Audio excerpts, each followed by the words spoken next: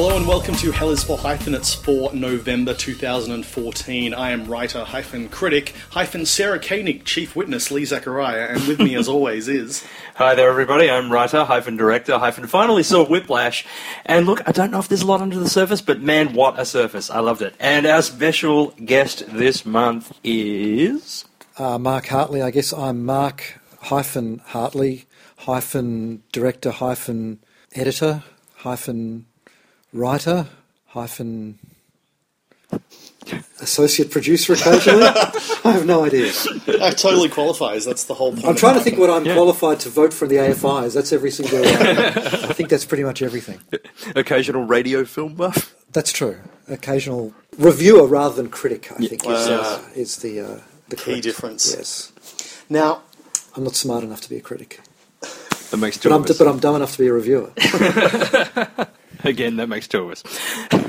Well, let's either critique or review Interstellar. Now, I have to ask, have we all seen it? Or if we haven't seen it, do we have a really entertaining reason why we didn't?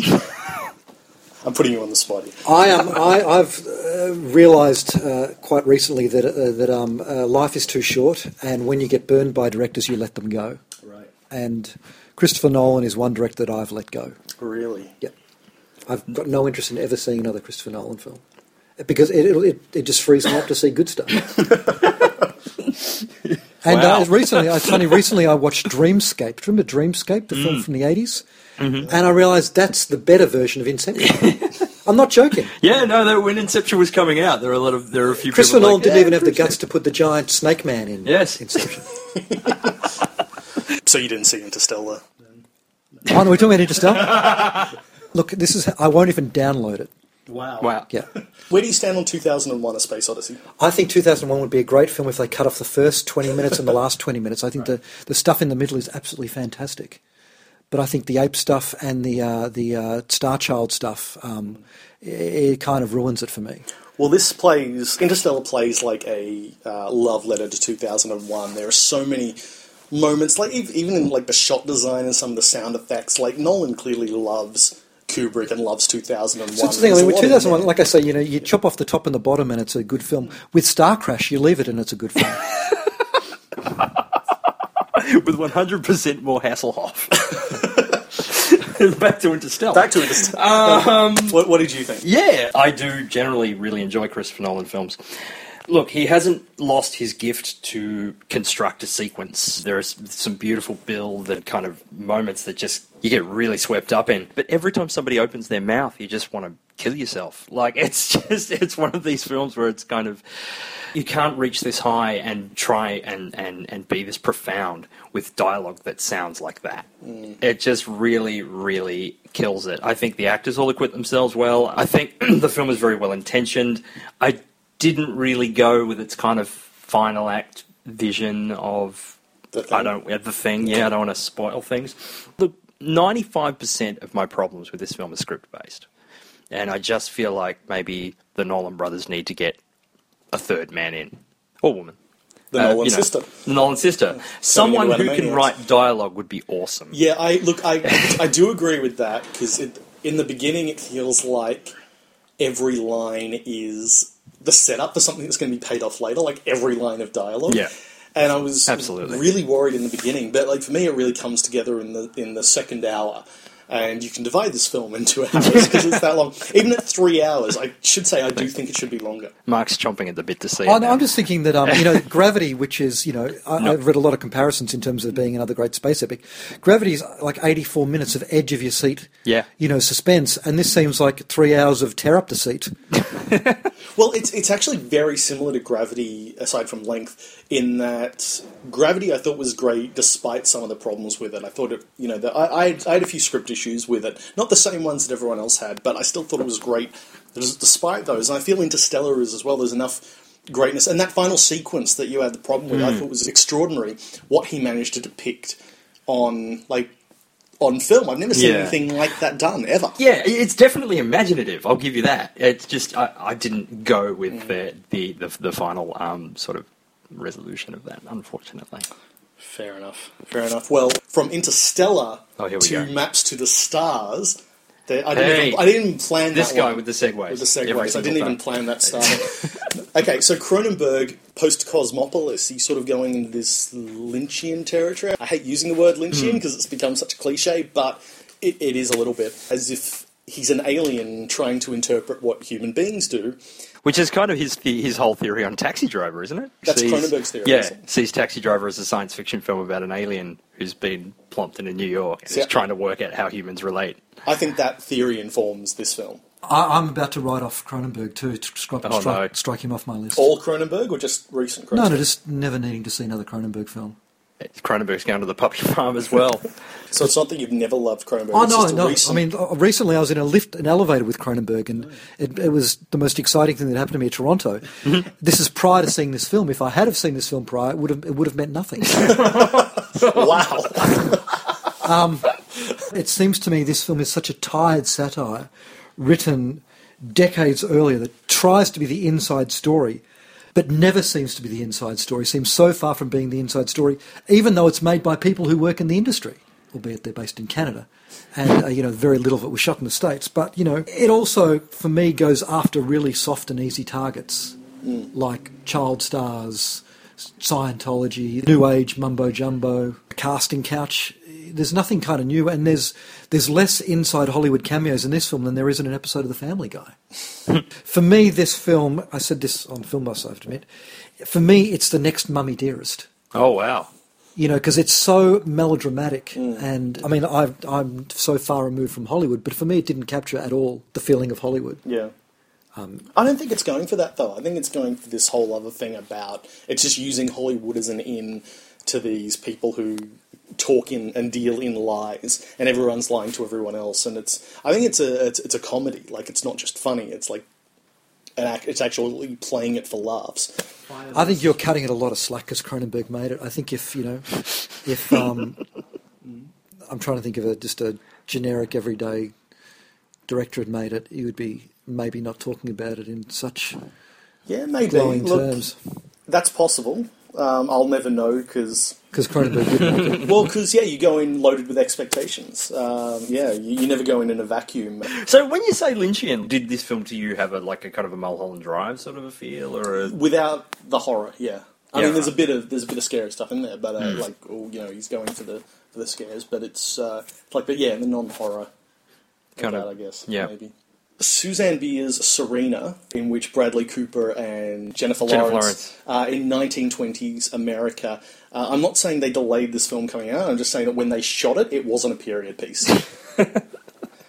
Yeah, I don't know about this film. I feel like it's sort of a Depression-era sort of soap melodrama, a little bit of revenge movie in it, and a little bit of, going mad. It felt mostly to me like a second film in a double feature in the late 40s, early 50s. Like, it felt like something Joan Crawford would have been in on the back end of her career. I wasn't entirely sure what it was trying to say, other than tick genre boxes. It didn't seem to have a great deal of insight, and it wasn't that thrilling when it did go in that direction. I mean, Cooper and Lawrence are great. They're always fun to watch. There was that. Some of it is beautifully shot. I actually felt a real conflict with the shooting, because you'd have these amazing vistas, and then you'd have this really aggressively jerky handheld camera work, digital camera work that would just pull you right out of it. Well, that's Beer.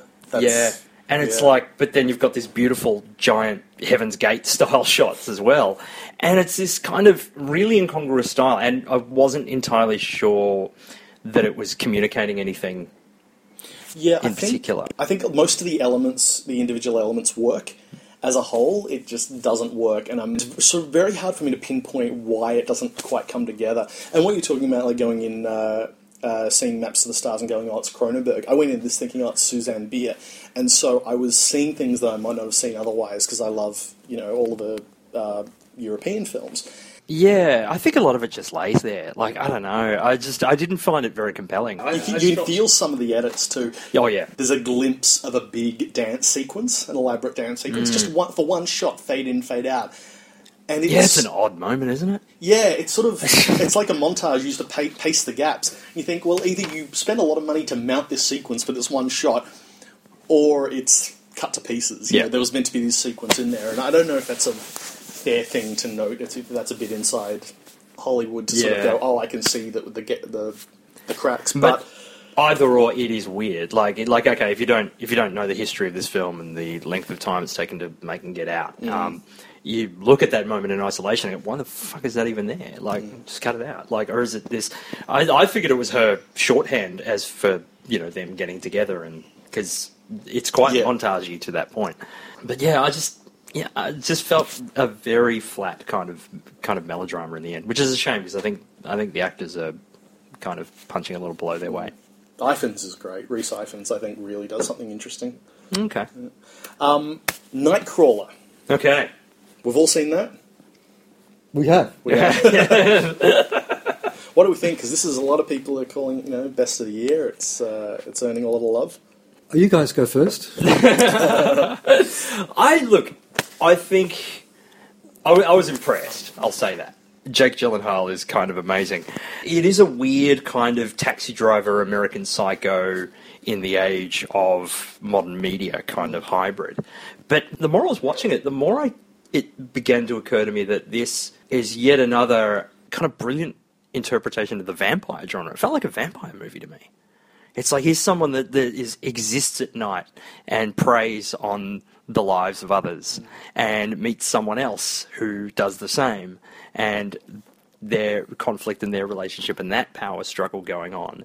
And as much as it says about the bloodlust of the modern media, and as much as it says about the American dream and that horrible capitalist nightmare that is, I think it's told through a very modern kind of real world vampire story. And I think in a year that includes things like Only Lovers Left Alive and What We Do in the Shadows, I think it's kind of fits interestingly in that group. I think this is a year that has kind of redefined what a vampire movie is. I mean, I'm a person that considers Sunset Boulevard a vampire movie, and I think this is kind of in that territory. I can see that. I didn't get the vampire thing, but I looked at it as a film. When he's outside, he only wears sunglasses. Just saying. Well, yeah.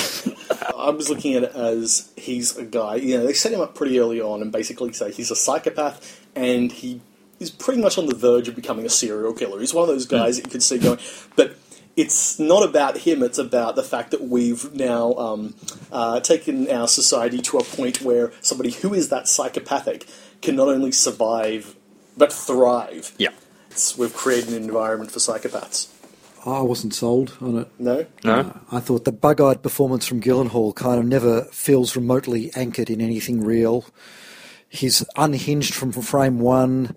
There's absolutely nowhere for the character to go. And there's no everyman traits for the audience to associate or sympathise with and ultimately invest in. Well, that's what I felt when I was watching it. And once you get past the paparazzi and their ethics kind of cautionary tale, the film has nothing else to offer either. I love Rene Russo. It's really good to see her back on the screen. I just wish she wasn't channeling a poor woman's Faye Dunaway in the much better film Network, which seems to be the whole inspiration for her character. And the good thing to know is that there's only one family to blame for this. Because, you've got Dan Gilroy, who's responsible for Real Steel. Let's not forget that crime against cinema. He wrote and directed it. His brother, Tony, produced it. Yep. His other brother, John, edited the film. Okay. And he's married to Rene Russo. And is Gyllenhaal his love child? I'm not sure. It's a Gilroy family joint. There's a lot in this film that when you're watching a half an hour and you're thinking of Taxi Driver, later on you think of American Psycho. I don't think the film is doing anything entirely new. I think it's putting a very modern spin on a lot of old films of this type, like Network. Something else just popped in my head. 15 Minutes. The Robert De Niro, Edward Burns, that coined the phrase for the movie, if it bleeds, it leads. No movie had said that before 15 Minutes. That was a Kelsey Grammer. So it finally has a claim to fame. Yes. So now every fucking movie uses that term, including Nightcrawler. Right. I think the thing that caught me off guard with this film that I didn't expect and I was really impressed with, it's a lot funnier than I thought it was going to be. I thought it was going to be this really intense, psycho kind of pumped up drama, and it ended up being, it's as much a dark comedy as it is anything else. It's almost as if that kind of Mike Leigh movie effect where you're just, or Curb Your Enthusiasm movie effect where you just kind of ask, you're wishing characters would stop speaking. Just don't speak. Don't keep having this conversation. Get out. Why are you doing that? Like, it just really makes you squirm. Yeah, I think you're right about today's media in particular facilitates psychopaths. I think that's a really great insight. And I think that sort of thing, I think the film's really on point about. I love its cynicism. And it's got a cool look too. It's great. Apparently they shot film during the day and digital at night. And you wouldn't notice. It's compared to a lot of films you see in digital at night these days. You get that horrible kind of ghosting effect. So they wasted their money, is what you're saying, because you didn't notice the. Yeah, exactly. but the digital look gives it this like pulsating kind of. It does like it's not bad digital, is what I'm saying. I'm saying like the color highlights really pop, and it's really kind of alive in a way that Michael Mann was sort of working towards, but never quite got there. But yeah, I had a really good time during this. I don't think it's any masterpiece, but I think it's a cracking little kind of neo-vampire tale.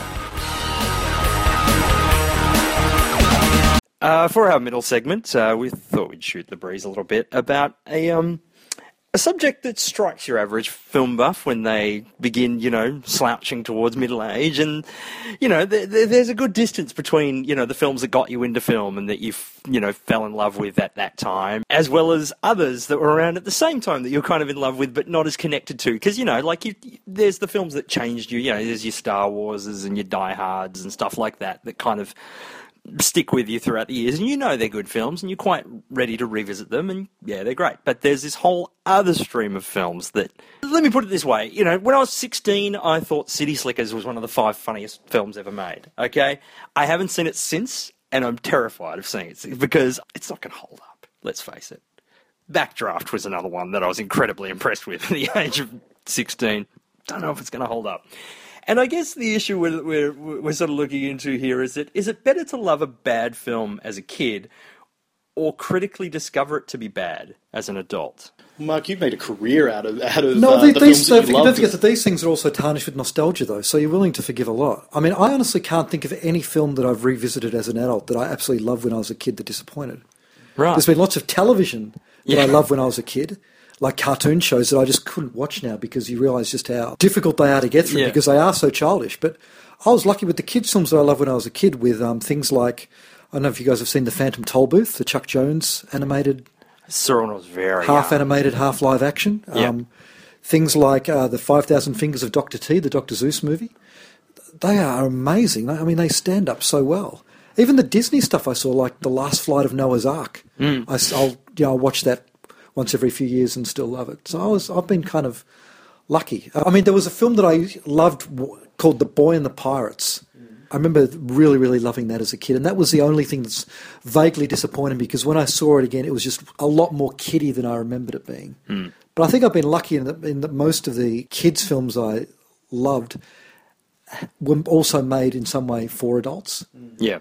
And so things like Day the Earth Stood Still on Earth versus the Flying Saucers and films like that were obviously made for adults, but they had flying saucers and robots in them, so kids loved them as well. But when you revisit those films, you find the things that you love about them now are not necessarily the same things you loved about them when you were kids. And that's an interesting point too. It's like suddenly the film becomes something else to you. And, as the whole thing, well, the film hasn't changed, you've changed. Well, what you enjoy in films has changed. Yes. And so when revisiting those films, like, do you kind of make almost a mental effort to divorce yourself from nostalgia? Or do I you have to say, I haven't done a Police Academy marathon. Yeah. If I did a Police Academy marathon, watching Mission to Moscow about 6 a.m. would just be a little bit too difficult to appreciate the subtleties of the comedic timing. Of Bubba Smith. I got to say, for me, I always think of Willow, the Ron Howard film, which is not a beloved film, but I loved it as a kid, and I still love it. And I know that a lot of that is nostalgia, and there's this popular thing online, which is, saying, those films like The Goonies is a big one. It's a big whipping boy at the moment online. People say, you just love it because of nostalgia, and I'm thinking, with the films that I love, what? I don't actually see what's wrong with that. I'm loving it the way I love it, and if nostalgia is a part of that, then I don't think nostalgia is a fog necessarily. Not in every case. I think sometimes it allows you to see what's great about a film that I think a lot of people don't see if they're not coming to it in those same circumstances. Yeah, see, I think that's something in that, because I only saw Labyrinth for the first time about 7 years ago. I never saw it as a kid. I saw it at like 32 and thought it was garbage. It was absolute, like, yeah, look, there's some creativity in there, power to Henson, but Jesus, is this turgid. And the characters suck, and why is David Bowie thrusting his crotch at me every 5 minutes? And what is this film? And so many people who I know who love it all saw it as kids. Is it the fog of nostalgia and childhood? Because it seems to be a kind of like, I don't know anybody that discovered Labyrinth as an adult who loves it. Yeah. And films of that kind of ilk, and so it sort of makes me think that there is some fog of nostalgia going on there. I gotta say, having rewatched it recently, and I still love it, but I can't tell if that's just the childhood thing. Because there is that adult part of you that's looking at it and going, I'd never seen it, and I watched it, a few years ago, and thought it was a bit of a slog. Yeah. I think that's one that's like, you need to see it through the magic of childhood. One of the films that I didn't like when I was a kid was Return to Oz, and that's really interesting watching it now. Yeah. Right. See, I think it's almost, that's because that almost works in reverse. Because I think you see how interesting and fucked up and weird it is as an adult. And it's like, who in their right mind makes this as a sequel to The Wizard of Oz? And it's just an interesting experiment. I mean, I guess, because I know you, Lee, in particular, have been quite concerned with the whole thing of your mood when you see a film and where you're at when you see a film and how much does that impact your judgment of the film. Like, I think to you it's almost impossible to be completely objective. Yeah, I think so. Well, if we're going to jump off that thing of the mood you're in informing what you see, then maybe because we tend to love more things as kids than we do as adults, maybe there's something in the fact that we're less judgmental as kids, or we're more open to. And maybe that's better than... I'm just talking myself out of a job as a professional film critic, but, analysing films and looking at it with an ultra-critical eye. Or maybe you can't avoid that. Like, you can't avoid... For me, it was such a novelty going to the cinema when I was a kid. You were. It's kind of like art house audiences these days. You're conditioned to like the film, whether it's rubbish or not, and whether it's good or not. And so I remember seeing things like The Toy... Oh, God. Jackie Gleason. I mean, I saw that stuff in the cinema and had no complaints with it because it was just so great to be in a cinema on school holidays. Brewster's Millions. It's a Walter Hill film, for Christ's sake, Brewster's Millions. Well, if we have to come down on one side or the other, I'm calling it for nostalgia. Yeah? Although I say I'm scared to mention these things, I think through this conversation I realised, no, bring it on. I want to revisit this stuff. I want to sort out my teenage self and go... what the fuck were you thinking? Or, hey, you were right on there. You had some early taste. All right, so Mark, please tell us, whom have you picked for your... Helens for Hyphenates Filmmaker of the Month? Well, look, I know probably practically every other guest you get on here talks about highfalutin directors like your Coens and... Christopher Nolan, David Cronenberg, Suzanne Bier, that type. Yeah. I love the careers of jobbing directors. People like J. Lee Thompson and John Gillam and all those jobbing UK directors. And, even when I was a kid, I found the directors I love were modern-day jobbing directors like Peter Hyams and John Badham, who never really had any kind of intrinsic, trademark, but they made great films. And part of the reason they made great films is because they made so many films, particularly someone like a Richard Fleischer. When you look at Richard Fleischer's career, I mean, there's 8 great movies there amongst 40 films. Yeah, but to make 8 great ones is quite incredible. But no one gives these people time of day. So one of the films that I loved when I was a kid was A Legend of Hell House, and that was one of the films that made me seek out the other films of a director called John Huff. And I figured that no one would know who he was, and he had a pretty interesting body of work of so many different diverse types of films that he was worth educating people about. I got to say, I had to look him up. That doesn't happen often on this show, but I did have to look him up when you said his name, and I discovered that I only knew a couple of his films. One, by accident, happened to be the first Hammer horror I ever saw, was Twins of Evil. And so I do have a bit of a little bit of a connection, but the rest were... it was a mystery to me. Dirty Mary Crazy Larry has always been on my list of films to see. And I remember having a movie magazine, like a horror movie magazine or something from the early 80s. And one of the films they were looking at was Watcher in the Woods. Yeah. And there was this whole sort of profile on that and Betty Davis. That's about all I kind of, other than seeing the video covered of American Gothic a lot in the late 80s, And I always saw the trailer to Biggles. There was a point when Roadshow were just thrashing Biggles' Adventures in Time. And I was really looking forward to it as an 11-year-old. I remember seeing it and being a little bit underwhelmed. But I am so, I'm so interested to get into this guy's filmography. For me, his career's been intrinsically linked to the Avengers and to its cast and crew. In 1960, he was accepted for an apprenticeship at Elstree Studios, where he basically worked his way up from pretty much the mailroom to a second-unit director. He worked on shooting second-unit action on lots and lots of shows, The Saint, The Baron, The Champion, and eventually The Avengers. And his first directing jobs were helming a few episodes in the film's final season, which I've recently watched. And his eps, along with, I don't know if you know the director Robert Fust. Yeah. He's another guy you should investigate. He made the Dr. Phibes films and a great film with John Finch. Yes, The Final Program. The Final Program. Yeah. Which I really love as well. Those two directors, their episodes were the most inspired and the most visually dynamic. And you could tell when you had guys that actually were really punching above their weight making these episodes, particularly in the final season. He also announced in those episodes his visual aesthetic, which is lots of low angles, lots of wide angles, almost experimental pop art compositions. And I always found that his films, regardless of the quality, were always quite lively and certainly offbeat. And they were kind of the qualities that I always liked about him. His first film, Eyewitness, or Sudden Terror as it's known in some places, fantastic thriller. The producer Paul Maslansky, who I noticed that, approached him and said, look, there was a Bobby Driscoll film called The Window. I don't know if you guys have seen The Window, a fantastic film noir film, which subsequently got remade as Cloak and Dagger. Richard Franklin's Cloak and Dagger is a reworking of The Window. Of course, yeah. And the idea was to make a modern take on that. And essentially, it's a Boy Who Cried Wolf Boy story. Cried Wolf, yeah. What's interesting when you watch it now is just the opening credits.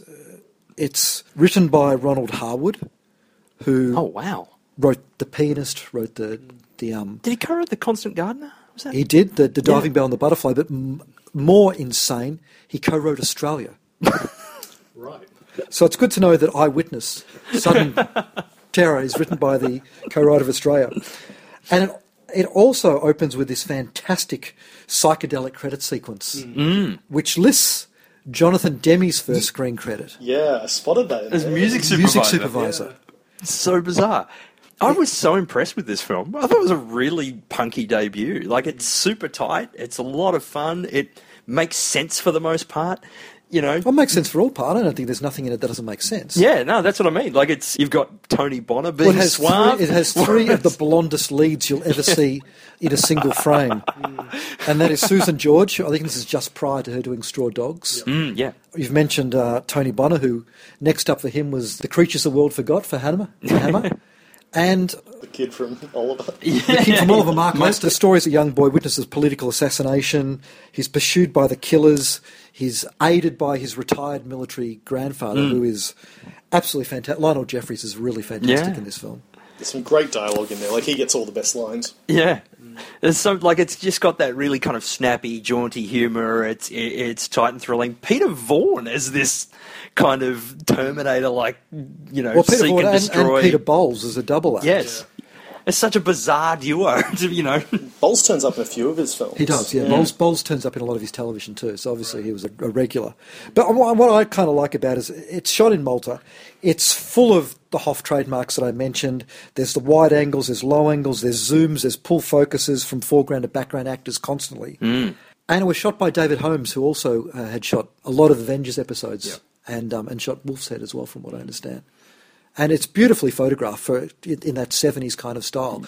But the compositions seem really well planned. Yeah, it does seem very meticulous. And for a PG film, it is particularly nasty. I mean, this is a film where a young girl and her father, as well as a nice kind of well-meaning priest, get killed in a very, very vicious way. And nothing's kind of held back on. It also kicks off a particular interest of him, which is bodies or cars getting thrown from cliffs. which I believe appear in every film he ever made. Even some of the Barbara Cartland adaptations he does for TV. I'm sure Wolf's Head doesn't have a car getting thrown from a cliff. No, being thrown from a cliff. No, that's the exception. Does it have a horse flying off a cliff and exploding? But no, even the Cartland films, like everything, it's just, he loves throwing stuff off cliffs. I've never seen anyone so taken by that idea. It's great. But yeah, then he goes Twins of Evil, one of the best Hammer horrors, I think. It's a good return at that point. 70s Hammer horror was particularly 70s, and this one is kind of a return to old-fashioned Gothic Hammer horror as well. Yeah, again, visually lively. I love the lit up upside down crucifixes in the background and things like that. And it doesn't look as stagey, as set bound as most of the Hammer films around that period either. It looks like there's a lot of location work. I hadn't seen it for quite a while, and I watched it yesterday. And the one thing that struck me is it's quite explicit. Yeah. By Hammer standards for around that time. In sex and violence, I think.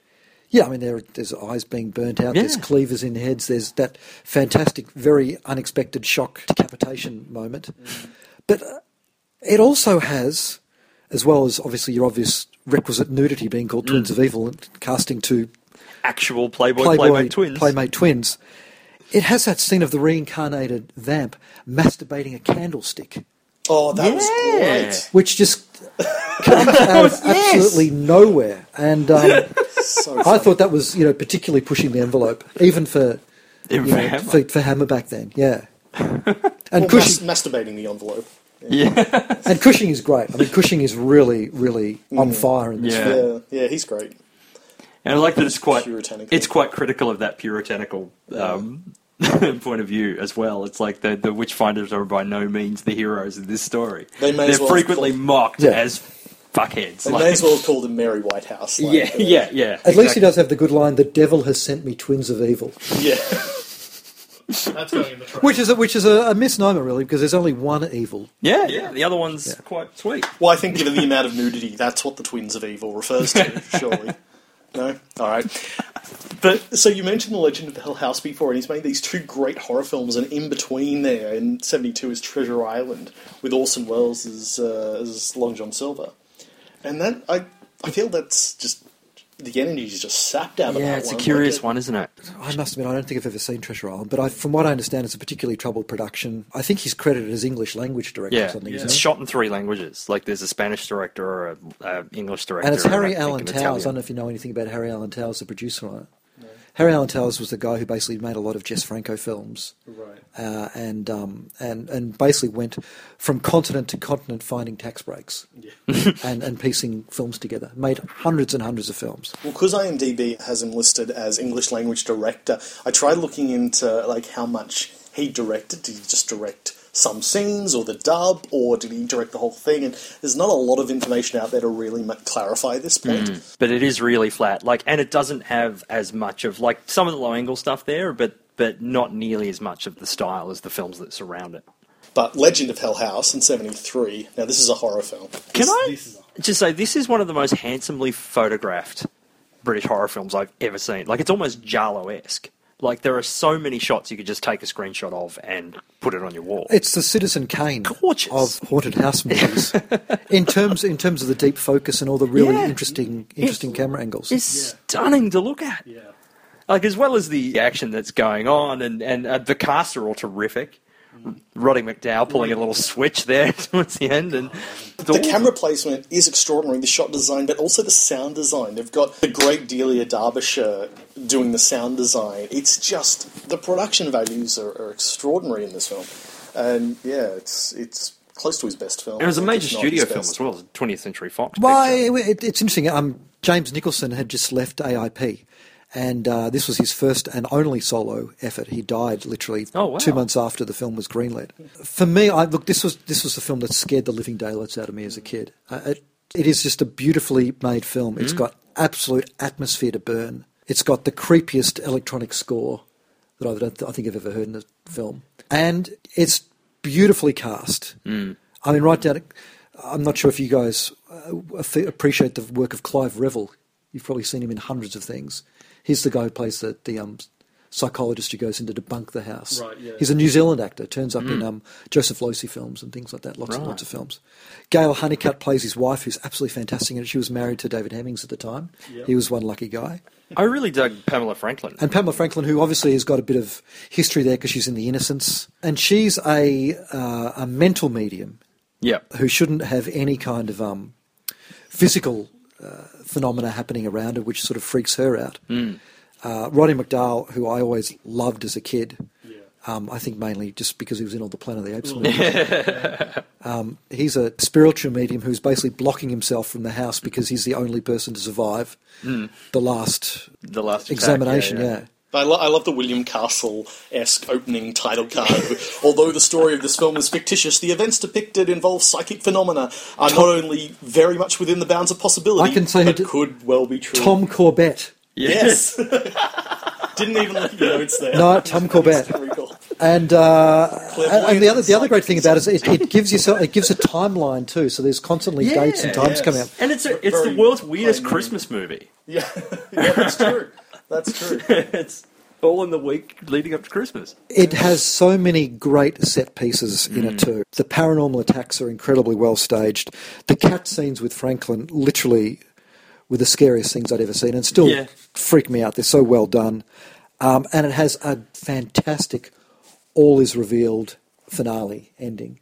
And I have to say that when Roddy McDowall confronts Belasco at the end, we totally ripped that off when we had Cassidy kind of confront Patrick's powers in the remake of Patrick. That was totally me sitting down with Justin and showing him the Legend of Hell House and say, this is the kind of moment we need here. Yeah.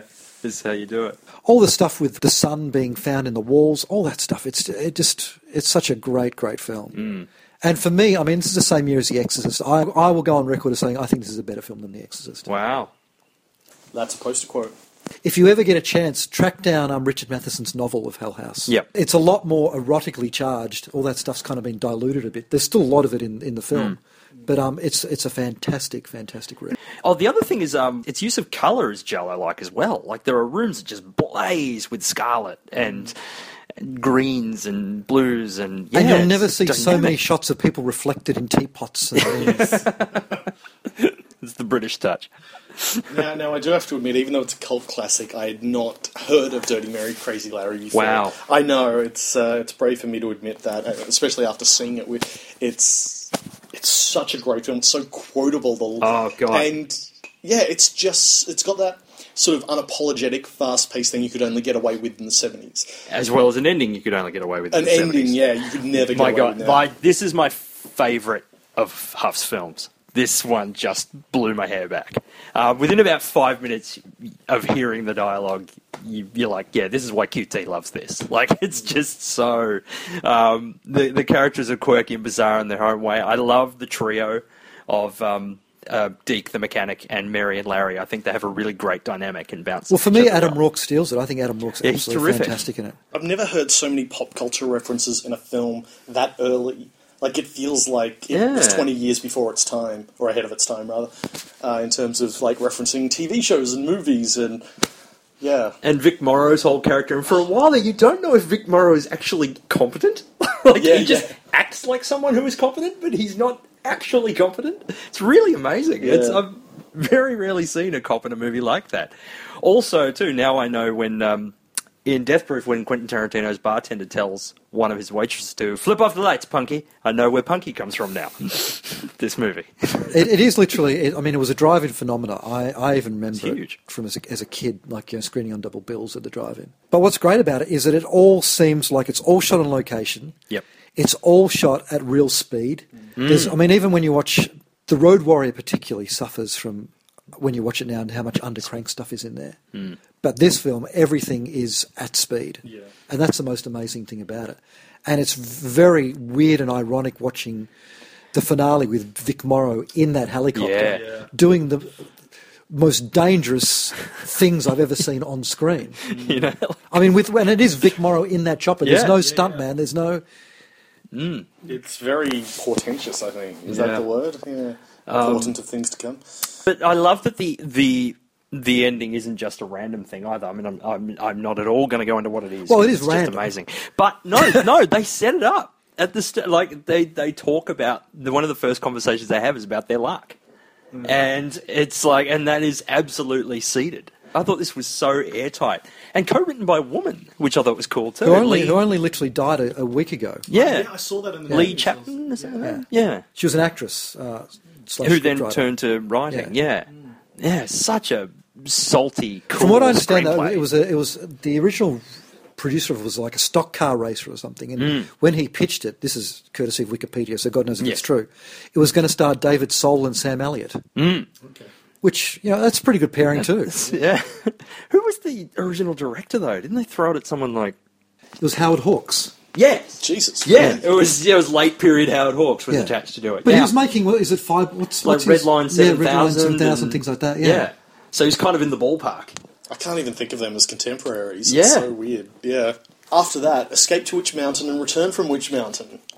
This is where he started to lose me, I gotta Well, say. I've got to say, I really enjoyed Escape from Witch Mountain. I thought it was really fun. I didn't enjoy it, but I liked his work in it. There's still a lot of really interesting stuff. There are some visual effects he does that I was looking at going, what, hang on, how did you do that? Exactly, in 1975? So there's still, he's still got a really good storytelling eye. Look, we should say this is a very, very strange period for Disney. It's under the reign of a guy I used to see on all the credits, a guy called Ron Miller, who turned out to be Disney's son-in-law. That's how he got the gig. And they were making films like The Cat from Outer Space, The Unidentified Flying Oddball, which basically failed to find an audience. And one of the very few successes they had was Escape to Witch Mountain. Yeah. And for me, the highlight of the film is that fantastic set piece, which is once again one of those things, how else did they do that? Which is the hat, the coat, and the broom attack. Yes. Which is quite incredible, knowing that there is no such thing as even, a laptop computer, Yeah. let alone CGI. Yeah, I thought this was really nicely done, and had all the right... that kind of is undone with the flying Winnebago at the end, Yeah. but Who was the villain in this? it's Donald Pleasance and Ray Milland. Yeah, I thought they were really, really great. A lot of fun. Just pitched it at the right kind of Disney being slightly dark, but not really. Still on the light side of Disney. The second film, I have to say, does have a telekinetic gold heist, which is a pretty amazing... It just keeps going. It has a heroic rescue by a goat, because the first film had an heroic rescue by a grizzly bear. Yeah. It has a fantastic time-lapse sequence of that crashed van reconstructing itself. Oh, yes. Yeah, Which is that's actually really, pretty really great. impressive. Yeah. And it's all accompanied by a blaxploitation theme, courtesy of Lalo Schifrin, the second film. It's bizarre. And not a bad cast. I mean, the villains are... Who's it? It's Christopher Lee and Bette And Davis. Betty Davis, yeah. No slouches. Clearly taking a paycheck, but... Did you watch Brass Target? Oh, yeah. I did enjoy Brass Target, but I feel like early 70s John Huff would have done more with it. I don't know. Well, see, I love that. I love Brass Target because it is so kooky. Yeah. And it is such... I mean, it's a film that basically... It's a World War II conspiracy movie made in 1978 that is very much 10 years past its prime. Yeah. And past its time. Yeah. We should explain that it's a crazy film that says that General Patton's death by automobile accident was a conspiracy to hide the Third Reich gold theft. And it does have super assassin Max von Sydow perfecting a rubber bullet that can not penetrate the skin but basically look like it's given someone a broken neck. So it's full of great ideas. Now, I've got to say, I'd never heard of this film before this podcast. This was another VHS discovery of mine when I was a kid. Brass Target. Yeah, because I just thought, how does a film have this cast? And I've never heard of it. Like, you've got John Cassavetes. We should point out, I mean, this isn't a step back for Huff because this is a big budget MGM film. All shot, on location. Internationally as well, yeah. Like more than one country, I'm pretty sure. I mean, he turned down the black hole to make this film. Right. Yeah. Because he was Disney's boy at that time. So that's the thing. Well, the cast is interesting because the cast reads like they've been recruited from late 1960s World War II movies. Yeah, right. Yeah. And I did note, you got top-billed Sophia Loren. She was in Operation Crossbow. I don't know if you've ever seen that with George Papard. You've got Cassavetes and George Kennedy. They were in The Dirty Dozen. Robert Vaughn was in The Bridget Remagon, which is he's a great Nazi in that film. And Patrick McGowan was in Ice Station Zebra. Oh, right, yeah. Yeah, okay. And McGowan here is totally out of control. It is the nuttiest, eccentric performance I've ever seen McGowan given. That's saying a lot. He tried to master that Bronx accent. Yes. And I particularly dug Robert Vaughn and Edward Herman's gay relationship. Well, the film opens came out of with... nowhere. Well, it doesn't come out of nowhere because the film opens with but it. I mean, yeah, that's what I mean. It opens with it. You're like, what the fuck? This is great. Yeah. It's his only CinemaScope film too, which is kind of interesting. Mm. And there are some really good sequences. The opening robbery is really, really well staged. There's a really exciting shootout and chase scene in that church. Yes. You know, I mean, Yeah. he's not There's some good stuff. phoning it in. No, that's the thing. Brass Target is by far my favourite of everything else he did after this point. I think the cast are interesting. Like you say, it's got those great set pieces. The story is bizarre. I don't know if it all works at all times, but there's enough Oh, no, going there's for no it to doubt make that it doesn't, but- interesting, yeah. And, yeah, it's a lot better If it than did, Return you would have of heard the of King. Exactly, right? Now, I got to say, of the two films that came out in 1980 featuring a family moving to a scary remote mansion so the father can work on his art in peace and a creepy kid writing backwards messages on mirrors, this is perhaps not as well known as The Shining. Thank you. But The Watch That in I the will Woods is still... You won't even want to know which film I prefer. No, let me guess. Oh, no. Let me guess. No, this is one. This is legendary amongst a lot of people of our age. I've got a friend who still talks about how scary this film was Really? as a kid. Yeah. Well, you got to remember, this is a film that was a Disney film. Yes. It was aimed at kids, and it's a supernatural murder mystery from Disney. Yeah. And, it's kind of unheard of. But this is the weird time, too. I mean, this is a time when the Disney Corporation couldn't get anyone to see their films. Mm. And they were making kiddie fodder, which they figured wasn't working, like we've discussed Candle Shoe and The Cat from Outer Space. They decided to go into much more darker territory. The most successful in terms of just craft, I think, Something Wicked This Way Comes, which I really think is a masterpiece. They were making Night Crossing. They made The Black Hole. They made The Black Cauldron. And Tron. And Tron, yeah. And so Ron Miller, he's pitched Watcher in the Woods as this can be Disney's Exorcist. Yes. Yeah, that was when development started. That was his quote. Yeah. Huff brought on Brian Clemens, who had worked with him on they employed him on the Avengers. Brian Clemens had made the other great 70s Hammer film, which is Captain Kronos Vampire Hunter. He'd written and directed that. Mm. He wrote a script that was way, way too dark. Disney kept on trying to lighten it. Mm. And that was only the beginning of the trouble on Watcher in the Woods. Mm. If you're aware of Watcher in the Woods, it was the big controversy was that the Watcher doesn't actually appear in it. Yeah.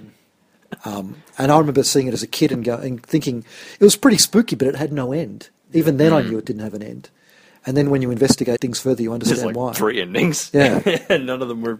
Have you seen satisfying. the endings? No, I've just read about them. Look, I think one of the main problems is the lead actress was a figure skater who got some plaudits for a film she was in called Ice Castles. Lynn a Holly year or two Johnson. earlier. I just found her completely at sea. I just felt... She has a really great look, but she chops has at no all. acting chops. No. And the fact that she's in 70% of it kind of... Yeah, it doesn't do it a service. And I just felt it got more and more kind of tedious as it went on. But I think a lot of those Disney-era films were like that. Like Tron and Black Hole, and they ended up kind of spiralling into tedium. It does. I think it does have kind of an atmospheric, spooky tone to it. And it does have a couple of good sequences. There's a great sequence with the shattered mirrors, and there's a great Hall of Mirrors sequence in it too. That was the one thing that struck me. That scene was pretty good. It has a beautiful score by Stanley Myers, who was used to doing things like My Beautiful Laundrette and even did Age of Consent a long time ago. As we said, the film's biggest mystery is actually off screen, and if you are lucky enough to have the Anchor Bay DVD, it does have all 3 endings on it. And it was supposed to build to a climax where the Watcher and its dimension were to be revealed. The original ending involved an otherworld sequence, which is even credited on the film still, even though it doesn't appear in it. But the otherworld sequence wasn't even finished by the time they premiered the film, so it was just cut. And it was another director, wasn't it? No. So that was cut with just this kind of jump to the credits. Yeah. They pulled it after poor notices, got a new ending filmed by Harrison Allenshaw, who was the visual effects guy, who actually we interviewed for Electric Boogaloo. I would have loved to have spoken to him about it. Yeah. And they brought in Vincent McVitie, who had been a Disney gun for hire on things like The $1 Million Duck and Super Dad. The Castaway Cowboy. What titles? He took over direction, and it had this new ending that was released, and that didn't satisfy anyone either. But it is great seeing the Watcher appear, and it's like the alien from Aliens in a way. And the Otherworld sequence is truly terrible. Yeah. Yeah. But all is revealed in the deleted scenes. Yeah. Not so much in the movie. I gotta say, like, there's something in the fact that an actor like John Cassavetes, who is not just a great actor, but a great director in his own right, worked with Huff twice, and came back to work with him in Incubus in 1982. And even though 90% of his dialogue in the film is simply the word sperm, I still think there's something in that. I really liked Incubus. Well, it was a fantastic. Really? Yeah, I really did. It's so much fun. Look, let's not mince words. It's a Canadian tax shelter movie. Yeah, it's not great. But I had so much fun with it. and it's particularly nasty too. It's a nasty film about basically a demon killer who fills his victims with an incredible amount of red semen. Yeah. Yeah. Hence the repeated use of sperm. And you're right, it has got a decent cast. And Cassavetes, what I like about it is that he doesn't seem at all like he's slumming it in it. Yeah. And I've certainly seen him looking like he's slumming it in films. Yeah. But it seems like he's invested in this film for some strange reason. And it has got one of the greatest shots I've ever seen in a film. Which one? Which is, it's a POV from a wheelchair, and it ends up and looks under the crack of a door to see the victim lying there. It's a really fantastic, beautiful shot that I can't wait to rip off. Remake. Yeah, I found, and the ending is kind of nonsense, but No, the ending's great. I thought that ending was fantastic. script-wise, nonsense. Like it was directed well, but yeah. Oh, it's the most unexpected, nasty ending I've seen in a film for a very, very long time. Yeah, right. Yeah. Yeah, I don't know. It just didn't. I thought, really, it just seemed like a kind of a bit of a Deus Ex Machina. But the way it's directed, I completely agree with you. Like it's the reveal and the push in his eye and the end and all that is really great. But yeah. So after that, Triumphs of a Man Called Horse in 83, Oh, God. latest in a series of... I've never seen. As soon as I found out that Richard Harris basically dies 10 minutes in, Yeah. I really had no interest in. It's not dreadful. great. It's Michael Beck playing a Native American for 90 minutes. Then there's another Robert Louis Stevenson in 85, Black Arrow. And then Well, that was made for television. Oh, was it? Black Arrow, yeah. Okay. And then there's 1986's Biggles, Adventures Well, we should point out in that Time. scattered throughout this is TV work too. Yeah, oh, There's absolutely. Dempsey and Makepeace episodes, there's professional episodes, there's lots of things like that. Yeah. But, when he gets to Biggles, Adventures in Time in 86... This is the only Huff film I ever saw in the cinema. Really? Oh, wow. Yeah. So how do you feel about it now? I think there's a really good film they're struggling to get out. Yeah. I mean, I think It did get out, and it was called Captain America, the First Avenger. It's very similar. the traditional Biggles sequences Yeah. are really, really good fun. And from what I understand, that's what the film was supposed to be, like very much an adventure film in the mould of Raiders of the Lost Ark. But when they were developing the script, well, you guys know the story, you know. They saw Back to the Future, Back to the and that was Future a comes massive out, it's a hit. huge hit, and suddenly the investors want it reworked with a time travel thing. And, you know, For no reason. but having said that, I think the scenes with Peter Cushing are really great and really moving. yeah. I mean, it's all the old school stuff in it that sort of shows a spark of bringing this film alive. It is. Look, it's certainly handsomely mounted too. It doesn't look like, you know, they were skimping and saving or anything. Well, it was quite heavily promoted at the time, as I mentioned earlier. Like it clearly had some cash behind it, more than probably some of his previous films, actually. Or his later ones. Yes. 88's American Gothic. Well, this is the beginning of the end for me. Yeah. Yeah. I actually it doesn't start well. It's a crazy hillbilly family meets campers, but I do kind of like where it A goes. lot of people are big fans of this film. Yeah. I'm kind of not. I've never found it enjoyable. I've always just found it a little bit.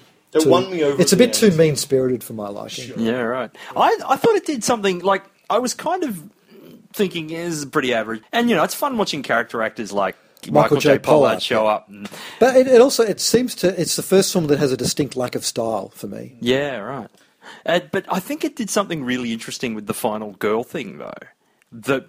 It's one of the few films I've seen where the final girl goes total native.